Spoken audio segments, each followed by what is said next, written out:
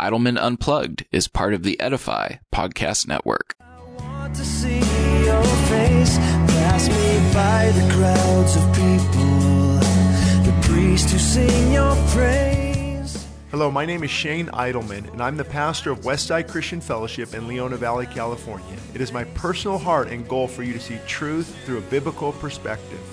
I hope that you enjoy this segment of Idleman Unplugged. Right, everyone. Thank you for joining in this next episode of Idleman Unplugged. Definitely hitting a controversial topic today. It's throughout church history, there's things that come up and they become maybe like a trend. Some people call it, or the church will emphasize this at the expense of others. And right now we're seeing, a big movement with deliverance and mass deliverance. I did a short video on mass deliverance you can find on my YouTube channel. My thoughts, on that. I think it's only maybe 5-6 minutes long on mass deliverance. So I don't want to, and some of that might come up in a minute. But what I want to do is talk about just this topic of deliverance for a minute. And I've got some questions here that came in, right? You can see here. And so I'm going to go over some of those questions and hope to answer those, hope to bring some clarity on this. So, let me just give you two things that are really, really, really important before I get to these questions. Number one, without a shadow of a doubt, is we have to, when we talk about deliverance, where are we getting our information from? So there are two groups that are called cessationist, believing that the supernatural gifts of the Holy Spirit have ceased, and then continuationist, who believe that the supernatural gifts of 1 Corinthians 12, 13, 14, these supernatural gifts that we saw in the book of Acts, are still apply today.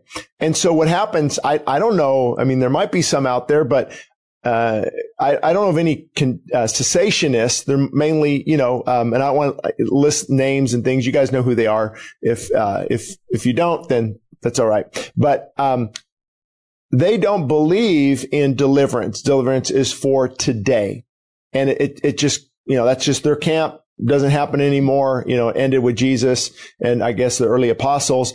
So I can't really listen to them when it comes to critiquing deliverance ministry. Because, they're already, they're already looking through a different lens. So in my opinion, their vision on this topic is going to be somewhat skewed. So when we get to certain Bible verses, I see it differently than they do because they're looking through it as, they've already come to the conclusion deliverance doesn't take place. So that is one thing that we are, working to, there's no unity in that because they've already kind of made up their mind. So anyway, I don't want to go on that point, but it's so important. So if you're listening to, continuationist, that's where the word charismatic comes from. Actually, the word charismatic comes from charisma in the Greek, which means bestowing spiritual gifts. The other side is not. And people ask me, what are you, Shane? Well, I'm whatever the Bible says. That's what I am. So don't label me in these camps. To me, it obviously seems like gifts and deliverance are still going on. Mark 16, it comes up a lot, Mark 16, and that is where, if you look at Mark 16, by the way, we've got these resources are available as free downloads. My book, Help I'm Addicted, and Feasting and Fasting. Both of those can really help those struggling with maybe demonic things that are going on in their life. But anyway, Mark 16, if you'll read in your Bible, they'll say, some manuscripts don't have it. And that's where Jesus said, these signs will follow me. Those signs will follow them who follow me and trust in me. They'll cast out demons is one of those things. And, a majority of manuscripts have Mark 16 in there, at least that last section of Mark 16. And you'll read maybe in your Bible, it will say Codex Sinaiticus, Codex Vaticanus do not have this portion of Mark in there. That basically means the manuscript found at Mount Sinai, the manuscript found in the Vatican. Those manuscripts don't contain that last portion of Mark, but a lot of manuscripts do. So my thought is if God allows it in the Bible, it is for us today. Also, we see these things still happening in the book of Acts. We see Paul and his ministry, and we know just from church history that deliverance has been a topic from the early church fathers, even up to where we are now. So I want to really set that up as the foundation. And then the last point that is really important: can a Christian have a demon, can be possessed? So that comes up a lot. Daimonisio, or depending on how, the Greek pronunciation, if it's a demon or demonized, daimoni amoi or amai. And the Greek word is, demonized is, and how it's translated to us is has a demon. So it's not really possession. You can look the word up, and it's has a demon. So, and then that's up to interpretation. What do you mean has a demon? Are they living in the same house, and are they, kicked out of the house, but still harassing? So here's my thoughts on it. There's lots of videos, but what does the Bible say? Well, the Bible says we wrestle not against flesh and blood, but against principalities and against spiritual powers. And so we wrestle against that. It also tells me to resist the devil. You can look at Ephesians. Check out chapters 3, 4, 5. It talks about not giving the devil a place. So if I can give the devil a place in my life, and I also have to resist the devil, and I'm wrestling against spiritual principalities, that tells me there is a real demonic realm that is coming against me.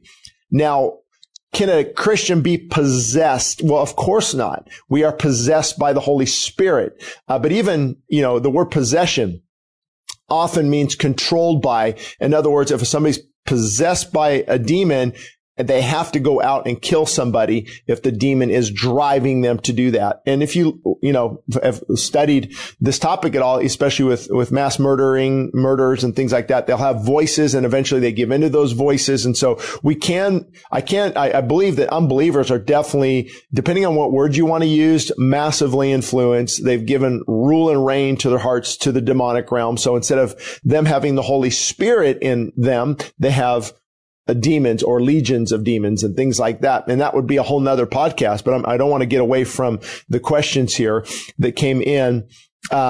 So that's my thought. Can a Christian be possessed? No. Can a Christian have a demon? Well, it depends. What do you mean by have a demon? And of course it comes up, what do you give them a portion of your heart, or let's say a portion? The analogy that comes up is, the Holy Spirit has you. It's in the Holy Spirit's in the house, but you've given the demon some room, like the living room or the garage or whatever you want to, say. So see, a lot of it, 20% of the problems are from the camp that hates deliverance. They hate anybody involved in deliverance. I know hate's a strong word, but that's how I feel. And they critique everything about deliverance. I can't even really listen to those people, because their vision's already skewed on this. But others have some serious questions and concerns, and I do too. And one of the legitimate questions is, how much rule or reign does a demon have in us? Or is he without us, fighting us? And of course, Paul is a good example. Paul, a messenger of Satan was given to me to buffet my flesh. Now, you can divide that however you want. You can break down the Greek and the nuances and the verb tenses. The bottom line is, a messenger of Satan came and we don't know what the thorn was, but this demonic demon was doing something to Paul, keeping him humble, people say, or whatever it is, who knows? But now, is that a proof text that all Christians will go through something like that? Not necessarily. We see Job in the Old Testament, but we see Paul now with the Holy Spirit still having this messenger of Satan. So my thought is, here's how I like to look at it. I think this can probably follow along the biblical example, too, as well. If you want to use the house analogy, the Holy Spirit is within us. Greater is he that's in me than he that's in the world. So I don't think there's two people sharing my house. But what I do think is there can be people throwing rocks at my windows, right? Demons throwing rocks at my windows, playing loud music right outside. They can be harassing me. in my house. They can be, afflicting, or like Paul said, resist. I want to open the door, but Paul says, or not Paul, the New Testament talks about resisting the devil and he will flee. I think it was James actually. And so, but can we open the door and see now, let's say somebody opens the door. You know what? I've been fighting this for a while. I'm going to go ahead and head to that liquor store, or I'm going to go grab that eighth of whatever this, a crystal meth. I'm going to go grab what they call 8-ball crystal meth. I'm going to go grab a couple ounces of marijuana. I got to get that Xanax again for a while on this and so they open the door. I'm going to go look at pornography and really open myself to this. And then now you've got this demonic element that's been fed and fueled.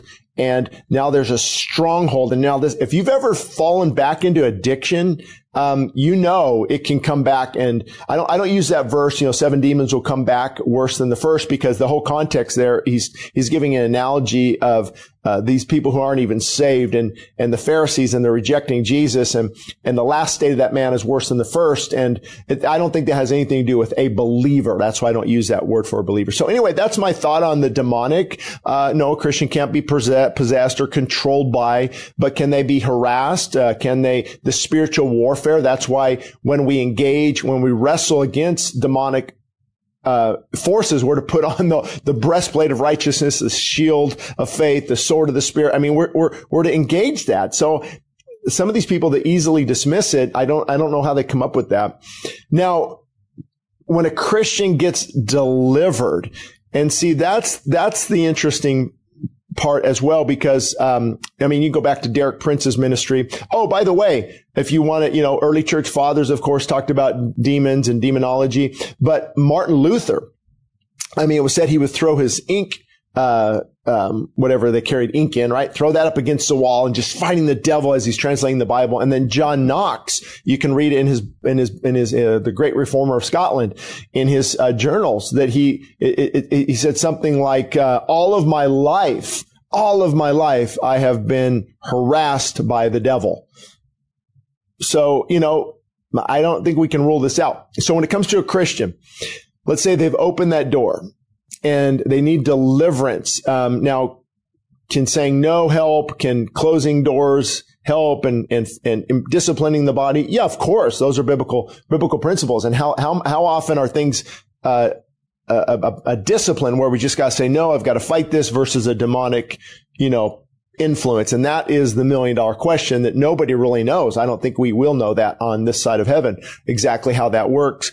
But for example, I've prayed with, I remember one person in particular, 20 years of alcohol addiction, every night, a fifth of whiskey, and prayed, and she was just set free, and never, for weeks went by. Now, did they open the door again and fall back into that? That's up to them. But see, there's such a pressure. And I think that's the best way, pressuring in this demonic element, whatever you want to, is pressuring the believer.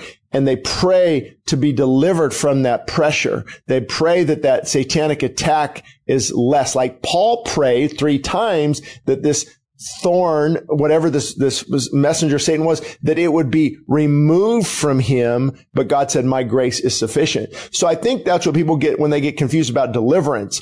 It's not like some demon is in them and they get out, they're delivered. Now, but there are times where, and we've seen at our church, at the altar, in the prayer room, in counseling sessions, where people, that's why they call it manifesting. They physically, manifest. And I honestly don't know exactly how to break that down for us today, other than it did happen in the Bible. We saw that the boy would throw himself around, and Jesus commanded that evil spirit to come out. And did he thrash about some more? And the man at the Gadarenes, and there are examples.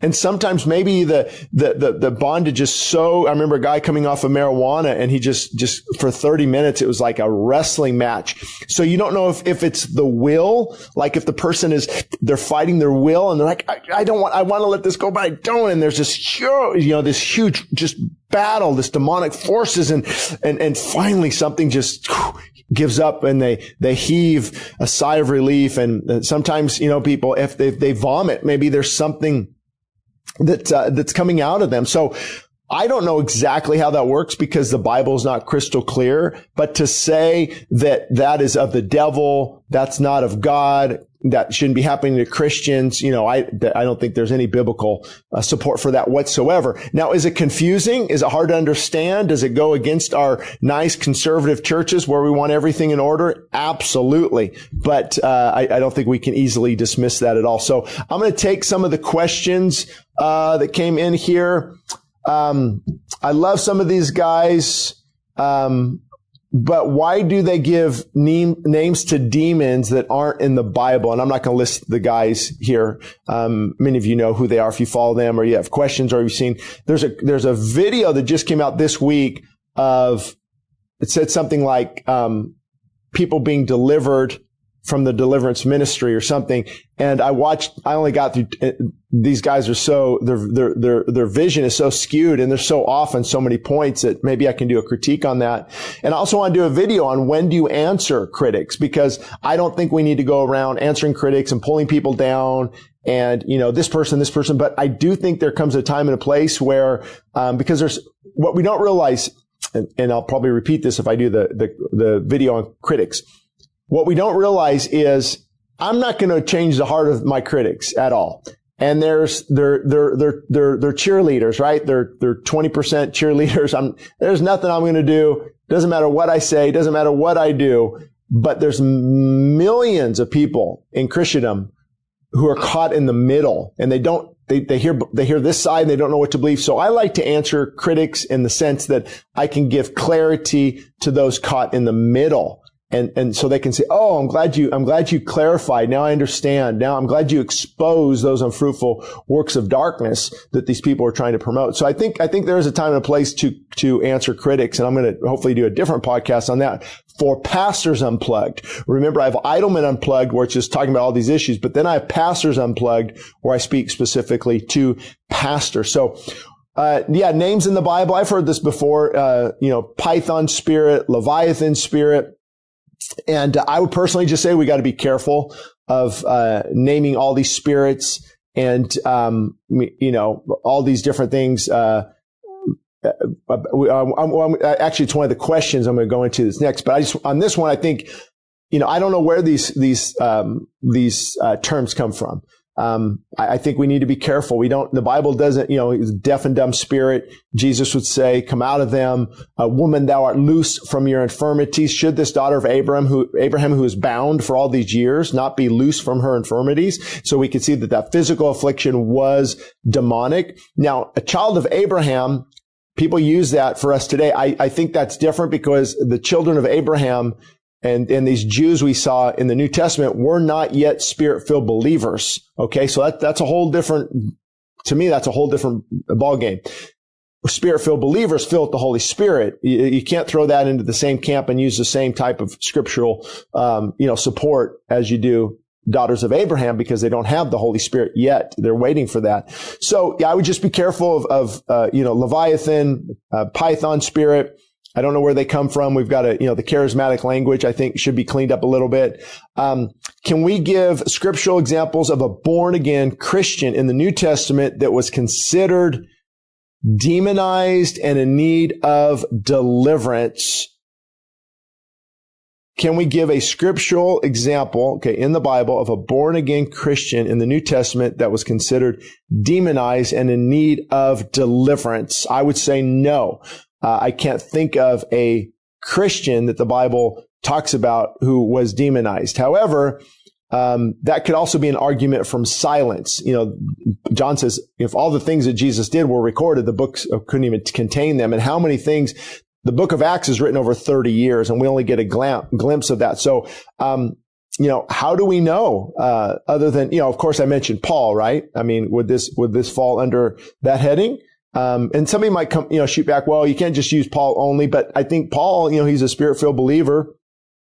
And, was he, again, how do you define the word demonized? Because this person might be defining it as possessed. So absolutely not.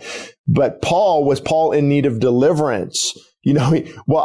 what do you call it when he said, God, take this thing away. God, please take this away. I need to be delivered from this thorn in the flesh. So other than Paul, that it appears that it would be that what he's struggling with. I don't know of another instance in the Bible that talks about a Christian needing deliverance. But again, that's an argument of silence, which could go either way.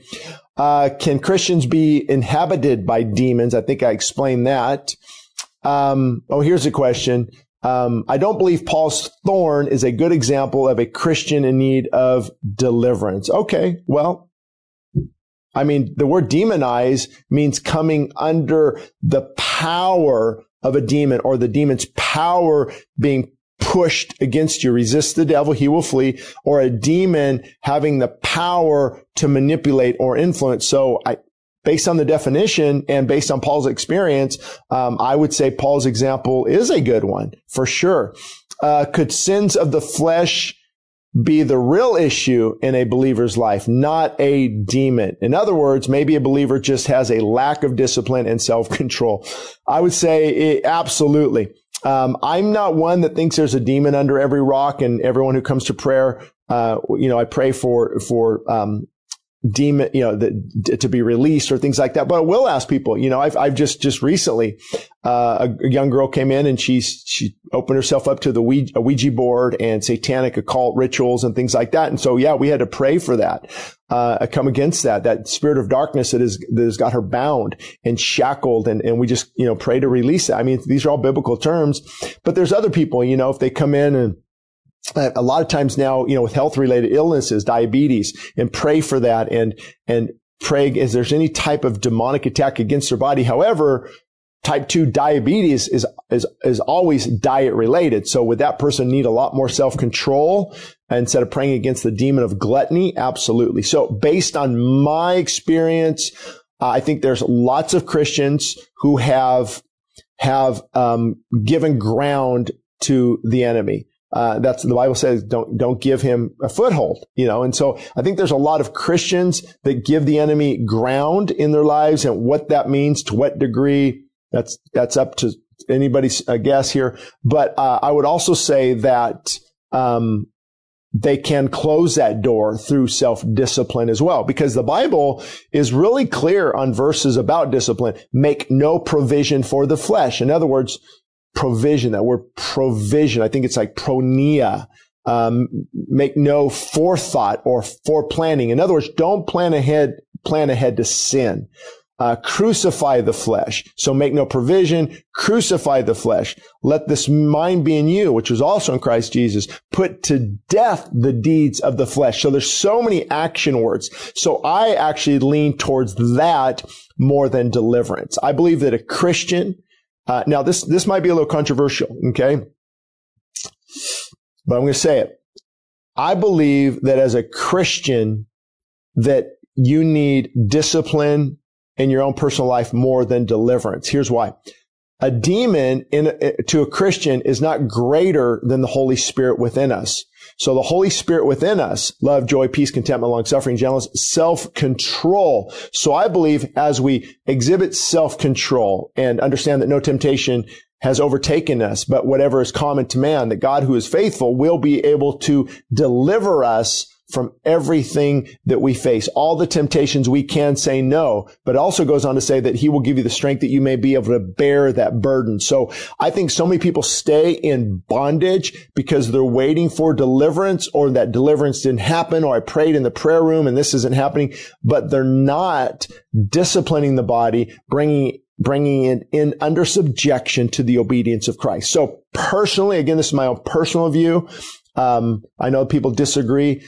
I think delivering, casting out demons, and having that as proof that God is real and setting people free has a lot to do with unbelievers. And then where it crosses that line over to believers is demonized. Can a demon be harassing and can deliverance take place where, oh man, I just came in with anxiety and fear and this demonic will not let me go. And then we pray and that release takes place. That is the definition of deliverance. They are delivered not from the demon inside of them, but they're delivered from the oppression outside of them. So again, a lot of this has to do with nuances and how you define the word. What actually do you mean?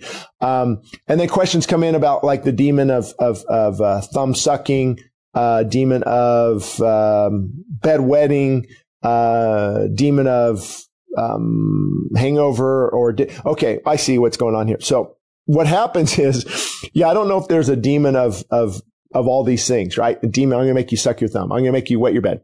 And I think the person they're referring to, I don't think that person believes this either. So here's what I think happens. Let me try to break this down because I've seen it. When a person is under, well, again, are they talking about an unbeliever or a believer? This could go either way. So let's say, let's just for, argument's sake, let's say there is a believer, okay? And they have opened the door to the demonic and they are struggling in a certain area. And because we're all wired differently, in other words, our DNA, and they're even studying it now in epigenetics, gene expression, the way our genes can change, and neuroplasticity. You see on that doctor who's becoming very, very well known, Dr. Huberman, very knowledgeable guy on neuroplasticity in the brain. And so if a demon is harassing or this, you can see, and that's where the word manifestation comes from, you can see that oppression might manifest itself in different ways. So for a kid, fear, they may wet their bed.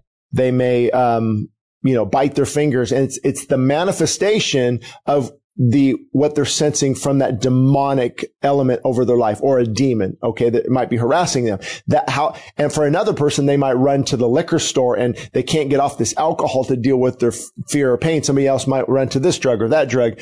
So I don't think it's demons of these things. It's how the demonic is manifesting itself in the other person. I know people who've been just fearful and very anxious that they need Xanax, and that's what they run to. Somebody else is so fearful and anxious they don't leave their house. So see, same type of demonic influence on the different people, but how it manifests itself, how it reveals itself is different. So I think that's what is happening in those cases. Why do some people act like everyone has a demon? Yeah, that again goes to, and I think I don't want to answer for people, but when I pray with people, you don't know. And so I think you're doing a disservice if you don't assume that maybe some demonic activity is going on, especially in the culture we live in. So I wouldn't assume that person is being demonized, or if they're unbeliever, assume they have a demon. But you also, in other words, if I'm praying for God to heal a person, God, please heal them of this, cancer, stage 2 colon cancer. I'm praying for this, but get a sensing, or how do we know that their diet and lifestyle is not causing this? So we can pray for these things, and God does heal in spite of what we do. But also, how do we know that changing their diet and lifestyle could actually begin to heal their body? And so that's why I wouldn't say, we can't just, take one thing you just need to change your diet and lifestyle. No, they might need prayer and healing. Or you can't just say, well, okay, Lord, we're going to pray and healing, but God wants them to be good stewards of their body. And so and then the demonic realm could play a role in there as well. And the last question I think I've answered before, on why a born-again Christian, why would a born-again Christian need deliverance? I think I answered that in the last 30 minutes here. We broke it down. So, I hope that helps answer some of the questions. What I would say about, deliverance ministry is, and I don't know if there's a deliverance ministry versus Christians. All Christians with the Holy Spirit have a power and ability to pray for others and to take authority against the demonic realm in their homes, over their children. And I believe, the blood-bought church can do that. I don't know if there's really you have to have a deliverance ministry where people are called just for that. They have a special anointing for that. I think that's just in the life of a spirit-filled believer. They're using discernment. They're sensitive. They can pray for people. And it's part of, that's why Jesus said, again, in Mark 16, I think it's after verse 9 or 10 or so, those who believe in me, these signs will follow. It's not this elite group. It's not the Navy SEALs of deliverance ministry. It's all Spirit-filled believers. Now, here's what happens too. Do more seasoned veterans who have dealt with the demonic have more insight and wisdom on how to deal with someone who has a demon? Absolutely. So that could be what's happening too. Hey, these people went through this before. They know it's going to take a long counseling session. They know what to watch out for. They have experience here versus a new believer, same authority over the demonic realm, but one can use their wisdom and their discernment as well to really help out. So anyway, just again, where are you getting your information from? And before judging some of these people, watch their videos, learn their character, learn their heart. I remember a pastor, about an hour from me, well-known pastor, said he tried to cast out a demon, early on in his ministry, and it didn't work. And so obviously that's not for us today. You see, that's not good theology. We don't interpret scripture based on our experiences. We interpret our experiences based on scripture. So anyway, hope that helped on this episode of Idleman Unplugged. Touch my lips, here I am. If you've enjoyed this episode of Idleman Unplugged, be sure to send us your ideas and topics for future episodes of the podcast. You can send us an email at westsidechristianfellowship.org or shaneidleman.com. Thank you for listening to us today, and join us again on the next episode.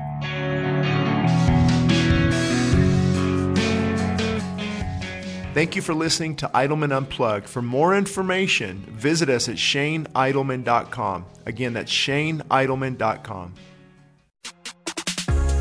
This podcast is part of the Edify Podcast Network. Edify is a faith-inspiring app that brings together thousands of the best Christian podcasts in one place for your listening enjoyment. Cut through the noise and grow your faith by diving into the world's top Christian podcasts today. Download the Edify app for free from the App Store or Google Play, or by going to edify.app. That's edifi.app. El Paseo Publications proudly supports the Westside Christian Fellowship Radio Network. We are committed to quality in Christian publication. Free ebooks can be found at westsidechristianfellowship.org under free ebooks. Books such as What Works for Men and What Works for Young Adults will help readers understand that the obstacles ahead are never greater than God's power to take you through. Books such as What Works When Diets Don't and Feasting and Fasting demonstrate how health can be achieved from a biblical perspective. Other free books such as Answers for a Confused Church and Desperate for More of God show the importance of fully surrendering our lives to Christ. And One Nation Above God is a must-read for anyone concerned about the direction of America. Again, free downloads of these ebooks are available at westsidechristianfellowship.org. We are happy about partnering with the Westside Christian Fellowship Radio Network.